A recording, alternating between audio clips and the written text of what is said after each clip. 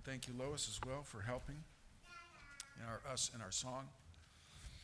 We come to John chapter 18. We've been walking our way through the Gospel of John for a while.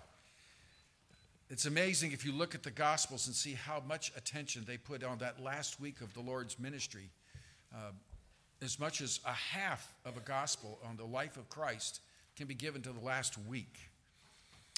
We have spent some time in John considering the upper room discourse. Again, on the Thursday before Easter, we're going to gather and kind of recreate that upper room through the meal and through the customs of that evening. But as we read in the Gospel of John, John pulls back the veil on so much that of what was taught by our Lord in the heart of our Lord there in that upper room. We rushed through that series, that section of Scripture. We had 18 sermons on the upper room discourse. So what our Lord was able to say in a couple of hours, we took longer. After that meal, the Lord led his disciples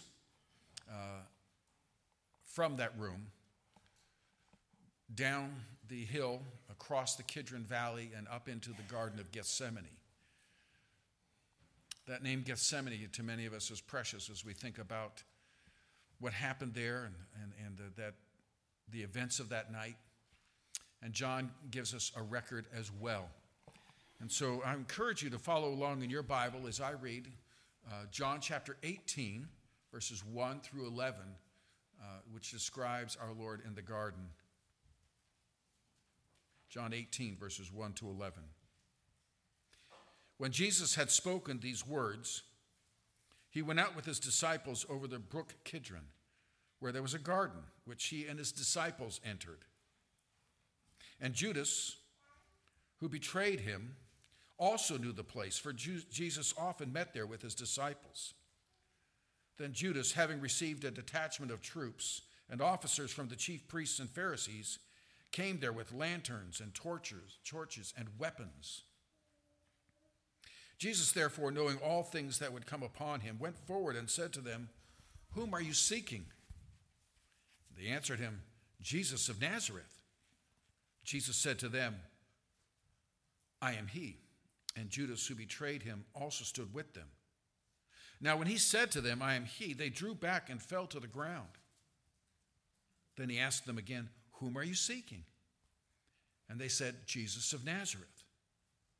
And Jesus answered, "I have told you that I am he. Therefore, if you seek me, let these go their way, that the saying might be fulfilled which he spoke. Of those whom you gave me, I have lost none." Then Simon Peter, having a sword, drew it and struck the high priest's servant and cut off his right ear. The servant's name was Malchus. So Jesus said to Peter, "Put your sword into the sheath. Shall I not drink the cup which my Father has given me?"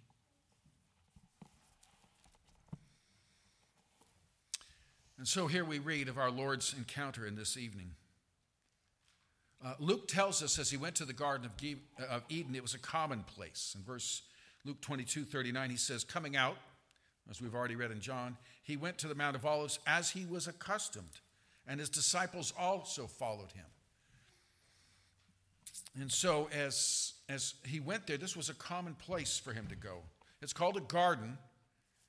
Mainly it was a place of olive trees. It's on the Mount of Olives.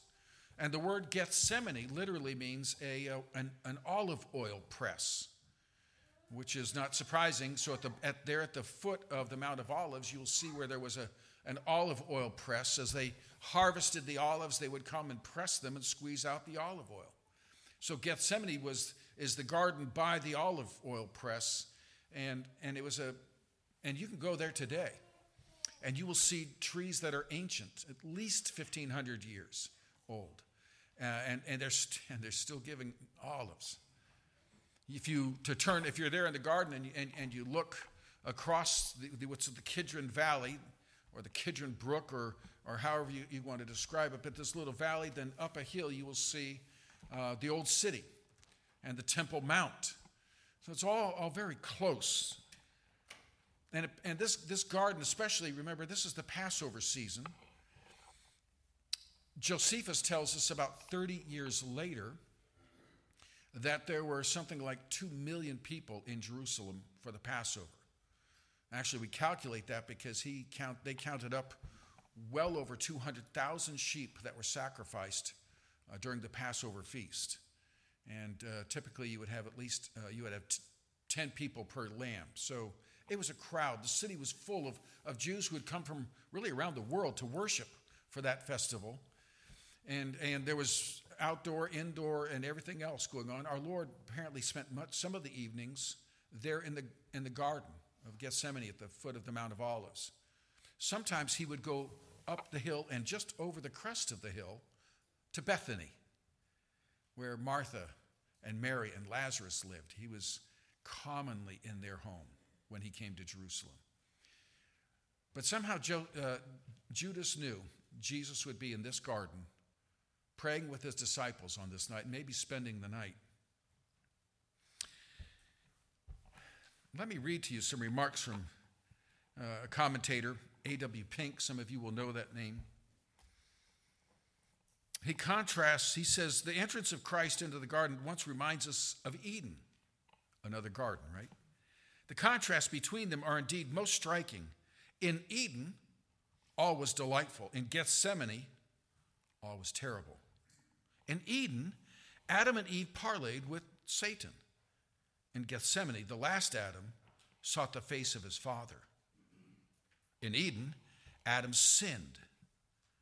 In Gethsemane, the Savior suffered. In Eden, Adam fell. In Gethsemane, the Redeemer conquered. The conflict in Eden took place by day. The conflict in Gethsemane was waged at night. In one, Adam fell before Satan. In the other, the soldiers fell before Christ. In Eden, the race was lost. In Gethsemane, Christ announced, of them which thou gavest me, I have lost none. In Eden, Adam took the fruit from Eve's hand. In Gethsemane, Christ received the cup from his Father's hand. In Eden, Adam hid himself. In Gethsemane, Christ boldly showed himself. In Eden, God sought Adam. In Gethsemane, the last Adam sought God. From Eden, Adam was driven. From Gethsemane, Christ was led. In Eden, the sword was drawn. In Gethsemane, the sword was sheathed. Well, there's a lot to contemplate in those words, but we get the significance. This was a momentous occasion, an event, an evening. And once again, I feel like we're trying to open the veil and step into the Holy of Holies. As he went there, it was a place of peace, a place of refuge, a place of calm, a place of prayer, a place where he could commune with his disciples and with the Lord. That would be attacked by Judas and his troops. In verse 1, we read, Jesus led his disciples to the garden. When Jesus had spoken these words there in the upper room discourse, he went out from that room with his disciples over the brook Kidron, where there was a garden, and he and his disciples entered. I've often thought about the crossing of that Kidron Valley, and I've mentioned this, I think, at some of our Seders. During the Passover season, 200,000 lambs were sacrificed. At this time in Jerusalem, there were a Passover sacrifice 2 days. So our Lord ate a Passover meal, but then he died while the Passover was being sacrificed the next day as well. Part of that relates to Galileans and Judeans and traditions. And frankly, it was kind of helpful to spread it over 2 days. Can you imagine sacrificing 200,000 lambs in a day? And if you think about it, if you sacrificed the lamb and poured out its blood, that would be an incredible amount of blood. What did they do with it? Well, there at the base of the altar, there was a little channel that went down through the mount, through the Temple Mount, and exited into the Kidron Valley. And so the sacrificial blood was poured into that channel, as was sacred water to help flush it out. So as our Lord crossed over the Kidron Valley, following the Passover meal, it would have been a valley of blood. And and once again reminded him why he came. I so often think of our Lord at the Passover, knowing that he was the Passover lamb. And even as a child who came with his family every year and watched the Passover sacrifices, knowing this is why he came. And so as he had that meal that night, and as he crossed over that river and the flood of blood, once again he was reminded that's why he came, to offer the final blood of cleansing. As we read these accounts, and the four Gospels they say different things. They're not contradictory. It's more like gathering four witnesses, and it's like listening to multi-channels of a music and getting the full sense of the music. There are differences in these Gospels. James Montgomery Boyce, a great Bible expositor, said each of the Gospels tells us that having selected Peter, James, and John to go with him, Jesus went off from the others and prayed 3 times that if it was the will of God, the cup of death might pass by him. That's the other Gospels, but not John. Matthew and Luke record the fact that prior to this, Jesus began to be greatly agitated and sorrowful and distressed, but John doesn't record that. Luke, who's particularly concerned with the humanity and sufferings of Christ, reports that in spite of the fact that angels appeared and ministered to him, Jesus nevertheless was in anguish and prayed more earnestly. Sweat drops of blood, you recall. John knew those things. And he knew his audience had read the accounts, but John was there. And he was one of those inner 3 who heard the prayers when the others had been set apart a bit. John was there. He knew those details, but he selected not to include them. Instead, he only notes that Jesus left with his disciples, crossed the Kidron Valley, where there was an olive grove, and he was there arrested. Why does John neglect those other details? The anguish of the prayer, the ministry of the angels, the failings of his disciples. John began his book, remember? John 1:1, in the beginning was the Word, and the Word was with God, and the Word was God. And he closes the book by saying, these things are written so that you will know who he is God.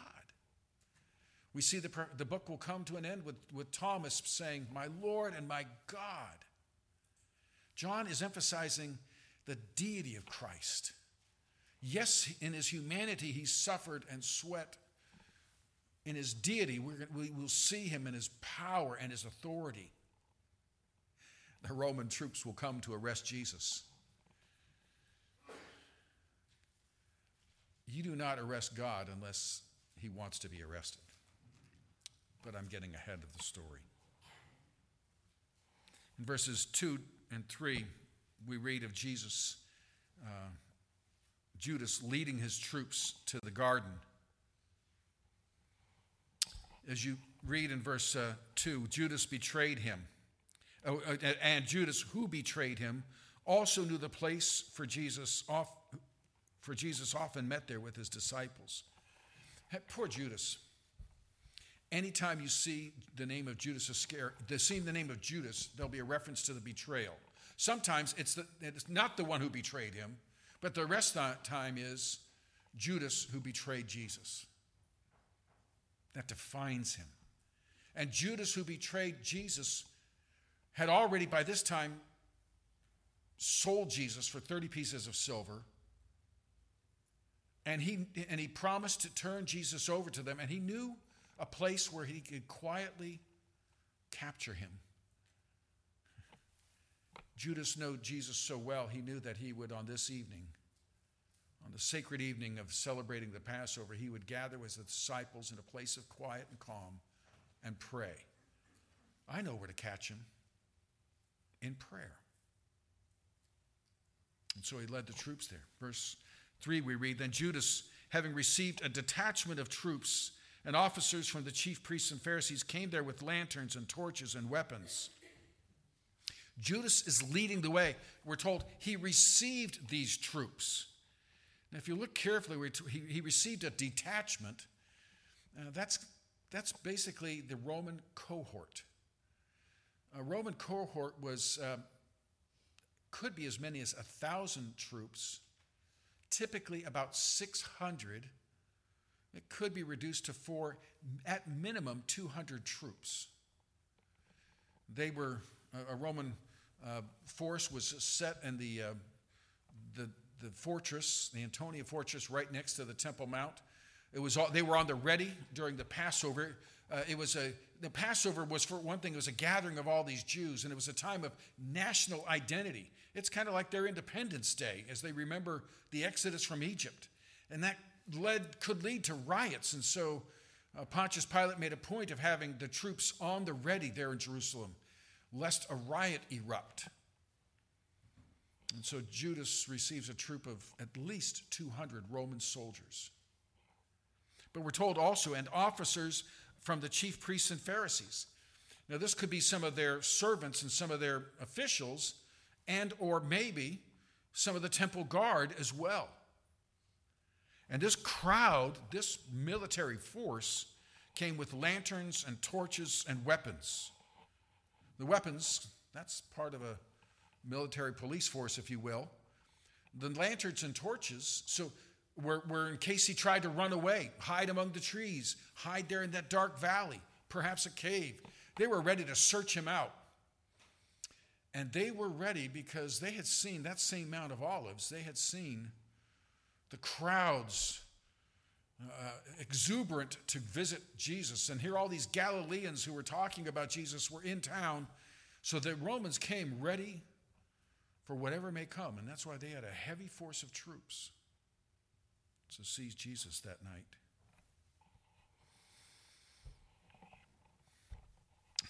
In verse 4, we read, in verses 4 to 9, we see of Jesus confronts the troops that Judas was leading. In verse 4, Jesus, therefore, knowing all things that would come upon him, went forward and spoke to them. John reminds us of who Jesus is. He knew all things that would come upon him. He's God. There are no surprises. One of the things John wants us to understand about the garden and the cross is this was not a surprise. It was not a mistake. It was not a failure. It was not that Jesus or God was somehow overwhelmed or surprised or tricked. This is the plan. God is in complete control, and the Lord Jesus Christ is in control. Knowing all things that would come upon him, Jesus went out to meet this army. It must have been a raucous group that came to that garden. He went forth and said to them, "Whom are you seeking?" He knew that too. Remember, I've often given you that little proverb. When God asks a question, it's not because he needs information. Whom are you seeking? He knows. He wants them to say it. And one reason he wants them to say it, he wants them, in a sense, to say, what authority do you have on your warrant? We're coming for Jesus of Nazareth. And that's going to be important because he's going to basically say, you came for me. You didn't come for these with me. I'm your man. So from the very beginning, why are you here? See, the Romans, they ruled by power and by excess. And so the most natural thing in the world would have been for them to come in that force, seize everyone in the garden. If you read in the Gospel of Mark, they seized one young man and seized him by his cloak so that he had to run off and leave his clothes behind. We assume that was probably Mark. He remembers the event but didn't want to identify himself. But in other words, they were trying to seize, as the disciples were scattering, who are you? We're going to grab you too. So he wanted to say, why are you here? You're coming from me. Your business is with me. Or Jesus could have said, my business is with you. So he said, whom are you seeking? Verse 5, they answered him, Jesus of Nazareth. Jesus said to them, I am. Now in my text, the he is in italics and probably in yours as well. That's significant. When it's in italics, that means that it's not in the original text. And so when Jesus says, you're looking for Jesus of Nazareth, he says, I am. Now you'll recall that is really, we've seen all through the Gospel of John, this is the name of God. Back in Exodus, when Moses was being called by God to go and deliver the Israelites and tell them God wants them to leave Egypt and he's bringing them to the promised land, he's going to say, they're going to ask me, what is your name? Who are you? There were lots of gods talked about in Egypt. And God said, I'll tell you my name. I am who I am. Tell them I am has sent you. That, of course, was said in Hebrew, but it's translated in the ancient Greek text 200 years before Christ. And that Greek phrase is exactly the Greek phrase he uses here, ego, eimi, I am. We're looking for Jesus of Nazareth, and he stands before them and says, I am. And we're reminded, and Judas, who betrayed him also, stood with them. The arresting force is clear. They're looking for Jesus the Nazarene. To many, that would be laughable. A Nazarene. Remember? The disciples said, can anything good come out of Nazareth? I mean, Nazareth? We're here arresting a Nazarene? If you were to go back to Nazareth in the days of Jesus, literally, now if you go to Nazareth today, there's a lot going on there. Because it's a tourist place. It's a place where this is the church where this happened. This is the church where this happened. It's quite a bustling town today. In the days of Jesus, literally, it had been a few families. In the writings of the time, no one even mentions Nazareth. Have you ever gone someplace and you're looking on the map and it's just not there? It's so insignificant. Of course, nowadays with these maps, you can keep zooming in. Oh, whoa, there it is. Nazareth would have been one of those. And if someone were making a map, they would say, why would I waste ink on Nazareth? Jesus the Nazarene. Jesus stood before them openly and boldly identified himself. And he seems to be in charge. He commands them. Now, when he said to them, I am, they drew back and fell to the ground. Some have tried to explain what happened there. Jesus got up and spoke. And again, may I say, they weren't used to people coming out and presenting themselves for the arrest. Usually, you had to hunt them out, find out who he was. The last thing they expected is that Jesus would just come out of the garden and say, I'm the one you're looking for. Now, when he says, I am, it says they drew back and fell to the ground. Some want to say that was just a natural response. They were surprised by what he said. The guys in the front of the line stepped back, and the guys behind them started tripping, and before you knew it, they all fell to the ground. Kind of sounds like an episode from the Keystone Cops, or maybe the Three Stooges, and some of you ancient ones will know what I'm talking about.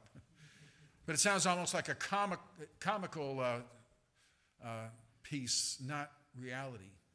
First thing to remember is these were Roman soldiers. These were some of the fiercest fighters in the world. And these had been shipped into Israel to deal with issues of conflict. The Roman soldiers were famous for the shoes they wore that kind of dug in, kind of like so many athletes that have, spikes and things. They had special shoes just so you wouldn't lose your footing. No, I don't think they would have tripped all over themselves because someone identified themselves. And that also doesn't fit with what John is trying to say. As he who was God in the flesh came forth and spoke the name of God, I am. The force of his presence knocked them to the ground.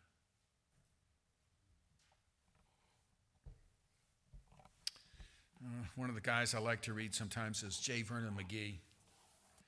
And again, I can't read him without hearing his voice. I wish I could imitate his voice. Even in this dark hour, when he was yielding himself as the Lamb of God that taketh away the sin of the world, he revealed his deity. And they fell backwards. He revealed to these men that they were that he was absolutely in charge, and they could not arrest him without his permission. They didn't fall forward to worship him. They fell backward in fear and in absolute dismay. Again, he's making it sure he's in charge. He's in control. This is his plan. I have to wonder about those soldiers. Again, these were experienced troops. They'd been in different parts of the Roman Empire on all kinds of assignments. This had never happened to them before. And as they fell to the ground by the power of his word, I wonder what they said to each other as they walked away. I wonder if they had any pause about arresting this man. And I wonder if when they got back to the fort, they started talking to each other. When we fell down, did you feel that? Did you feel a push? Did you feel a power? Have you ever seen someone arrested act like him? I wonder if some of those eventually came to faith, because we know eventually many Roman soldiers came to faith in the first century. And that was part of God's missionary force. As the Roman emperor sent them all through the empire, believing troops brought the gospel with them. Maybe some of them were in that group that night that couldn't shake. Something different happened. Of course, the next day, remember, the Roman centurion will see Jesus die, and what will he say? Surely, this is the Son of God. Well, verses 7, 8, and 9. Then he asked them again, "Whom are you seeking?" And they said, "Jesus the Nazarene." Literally, that's how you say it, not of Nazareth, the Nazarene. And Jesus answered, "I've told you that I am. Therefore, if you seek me, let these go their way," of his disciples, that the saying might be fulfilled which he spoke of those whom you gave me, I've lost none. He's in command. They came for him to accomplish his purposes. But he is what he said he was from the beginning, back in chapter 10 of John. I am the good shepherd. The good shepherd lays down his life for his sheep. And so he gives himself and says, you take me, you don't need to take them. And what's interesting is how John describes it, that the saying might be fulfilled which he spoke. Normally you would say the saying might be fulfilled which was written. He's kind of describing the teaching of Jesus as if it was scripture. It is. It's God's word. And so God's word was fulfilled. None was lost, except, of course, for Judas, who was never a part of them, really. Imagine, why would he care about that? Well, what would have happened if the Romans captured them? The apostles likely would have been crucified with Jesus. And Jesus had other plans for them. They were going to eventually be empowered by the Holy Spirit and sent into the world with the gospel. No, Jesus had to protect them, and so he did, and gave himself to be seized instead. And then we see Peter attacking the slave. Oh, there's always Peter who livens up the event. Then Simon Peter, having a sword, drew it and struck the high priest's servant and cut off his right ear. The servant's name was Malchus. So Jesus said to Peter, put your sword into the sheath. Shall I not drink the cup which my Father has given me? Peter didn't get the memo. Now, Jesus had been telling them, we're going to Jerusalem. I'm going to be crucified. I'll rise again on the third day. I remember when Jesus earlier on had told them that, Peter, what did he say? Oh, no, Jesus, don't you talk like that. And Jesus had to say, get behind me, Satan. You're not talking like my father. You're talking like the devil. This is God's plan. What is Peter thinking? He pulls out his sword. It's a short sword. And is he going to, with his one sword, take on at least 200 Roman soldiers and a detachment of temple guards all by himself? He wasn't very good. He was a fisherman. He could throw nets and draw them in very well. He was surely strong and able. But apparently, when he struck at the servant's head, the best he could do is got his ear. So he was not the trained warrior the Roman soldiers were. What was he thinking? Well, I think that's the question really should be, was he thinking?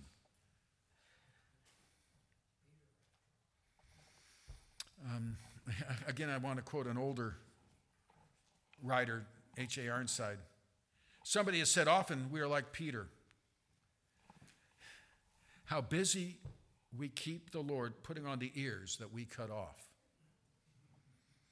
We do not mean to do it, perhaps, but we go around saying such unkind, foolish things that we injure people instead of helping them. I'm sure that Peter would have had great difficulty in leading Malchus to Christ after cutting off his ear. Good advice from McGee. Don't cut people's ears off and then expect them to hear your message. The other Gospels record this event. Only John gives names: Peter, the offender; Malchus, the victim. It's been suggested, John writes at a very late time in his life. By now, Peter has already died. And so by naming him as the perpetrator, he's not subjecting him to being arrested. Now we can put out his name. Why he includes the name of Malchus, I don't know. We understand that John, he knew the high priest. You can see that in we'll get there eventually, in John 18:15. Simon Peter followed Jesus, and so did another disciple. Whenever John doesn't name a disciple, he's usually speaking of himself. He never names himself in his gospel. Now that disciple, John, was known to the high priest. And he went with Jesus into the courtyard of the high priest. So he knew the high priest family. And so he may have known Malchus, who he was. There's another possibility that's in the back of my mind. I can't prove it. But maybe, that must have had an impact on Malchus as well. He would have been one of those knocked down by the I am. And then when he was struck with the sword, and Jesus put his ear back on his head, I have to wonder if he, like some of those Roman soldiers, were thinking, I'm not sure I want to be a part of this assignment. Who is this? He has such power. He can knock down a Roman cohort. He can put an ear back on without a thought. Who is this that willingly surrenders? Maybe Malchus came to faith later on.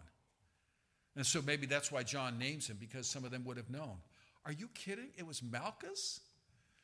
And again, I like to think of maybe this being read in a church somewhere in the first century. And you know how it is in church. You lean down the pew and you look at Malchus. There it is. There's his right ear. I can see it. Frankly, it looks better than his left ear. It's interesting. The only one who tells us about the healing of that ear, John tells us about it being cut off, but it's not surprising. It's Luke, the physician, that has to throw in that detail. Luke knows how hard it would be to put an ear back on. And so he makes a point of noticing Jesus picked it up and just put it back on. And so Jesus said to Peter, put your sword in the sheath. Shall I not drink the cup which my Father has given me? God has poured out a cup for me. Remember earlier, the other Gospels tell us how Jesus says, Lord, if there's any way this cup could be taken from me, but thy will be done. And he could have added, as we discussed in eternity past, this is the plan. Am I eager to drink the cup of your wrath? No. I am willing to drink the cup of your wrath. And so Peter is told by Jesus, put your knife away. I'm here on a mission. Shall I not do God's will?